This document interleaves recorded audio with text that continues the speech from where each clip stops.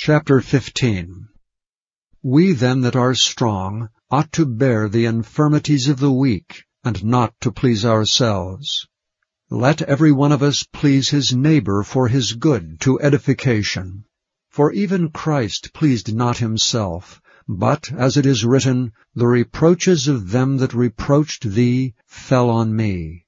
For whatsoever things were written aforetime were written for our learning, that we through patience and comfort of the Scriptures might have hope.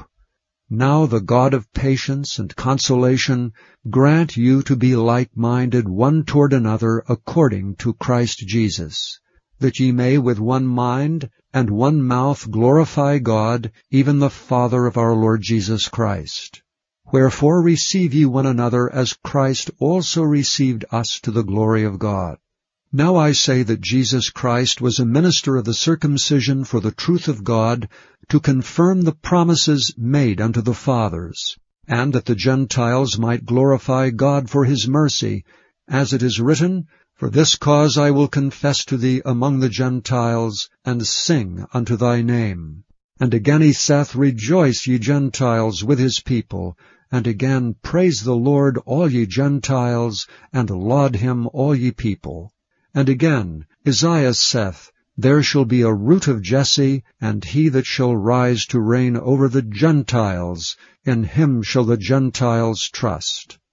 Now the God of hope fill you with all joy and peace in believing, that ye may abound in hope through the power of the Holy Ghost. And I myself also am persuaded of you, my brethren, that ye also are full of goodness, filled with all knowledge, able also to admonish one another. Nevertheless, brethren, I have written the more boldly unto you in some sort, as putting you in mind, because of the grace that is given to me of God, that I should be the minister of Jesus Christ to the Gentiles, ministering the gospel of God, that the offering up of the Gentiles might be acceptable, being sanctified by the Holy Ghost. I have therefore whereof I may glory through Jesus Christ in those things which pertain to God. For I will not dare to speak of any of those things which Christ hath not wrought by me, to make the Gentiles obedient by word and deed, through mighty signs and wonders, by the power of the Spirit of God, so that from Jerusalem and round about unto Illyricum I have fully preached the gospel of Christ. Yea, so have I strived to preach the gospel not where Christ was named, lest I should build upon another man's foundation. But, as it is written, To whom he was not spoken of they shall see, and they that have not heard shall understand. For which cause also I have been much hindered from coming to you. But now having no more place in these parts, and having a great desire these many years to come unto you, whensoever I take my journey into Spain, I will come to you. For I trust to see you in my journey, and to be brought on my way thitherward by you, if first I be somewhat filled with your company. But now I go unto Jerusalem to minister unto the saints.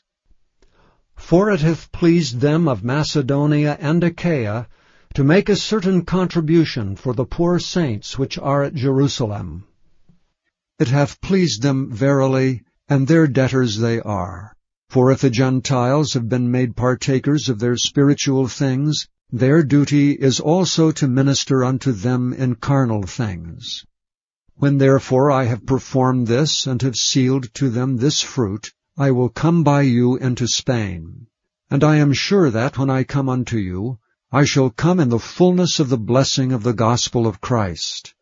Now I beseech you, brethren, for the Lord Jesus Christ's sake, and for the love of the Spirit, that ye strive together with me in your prayers to God for me, that I may be delivered from them that do not believe in Judea, and that my service which I have for Jerusalem may be accepted of the saints, that I may come unto you with joy by the will of God, and may with you be refreshed.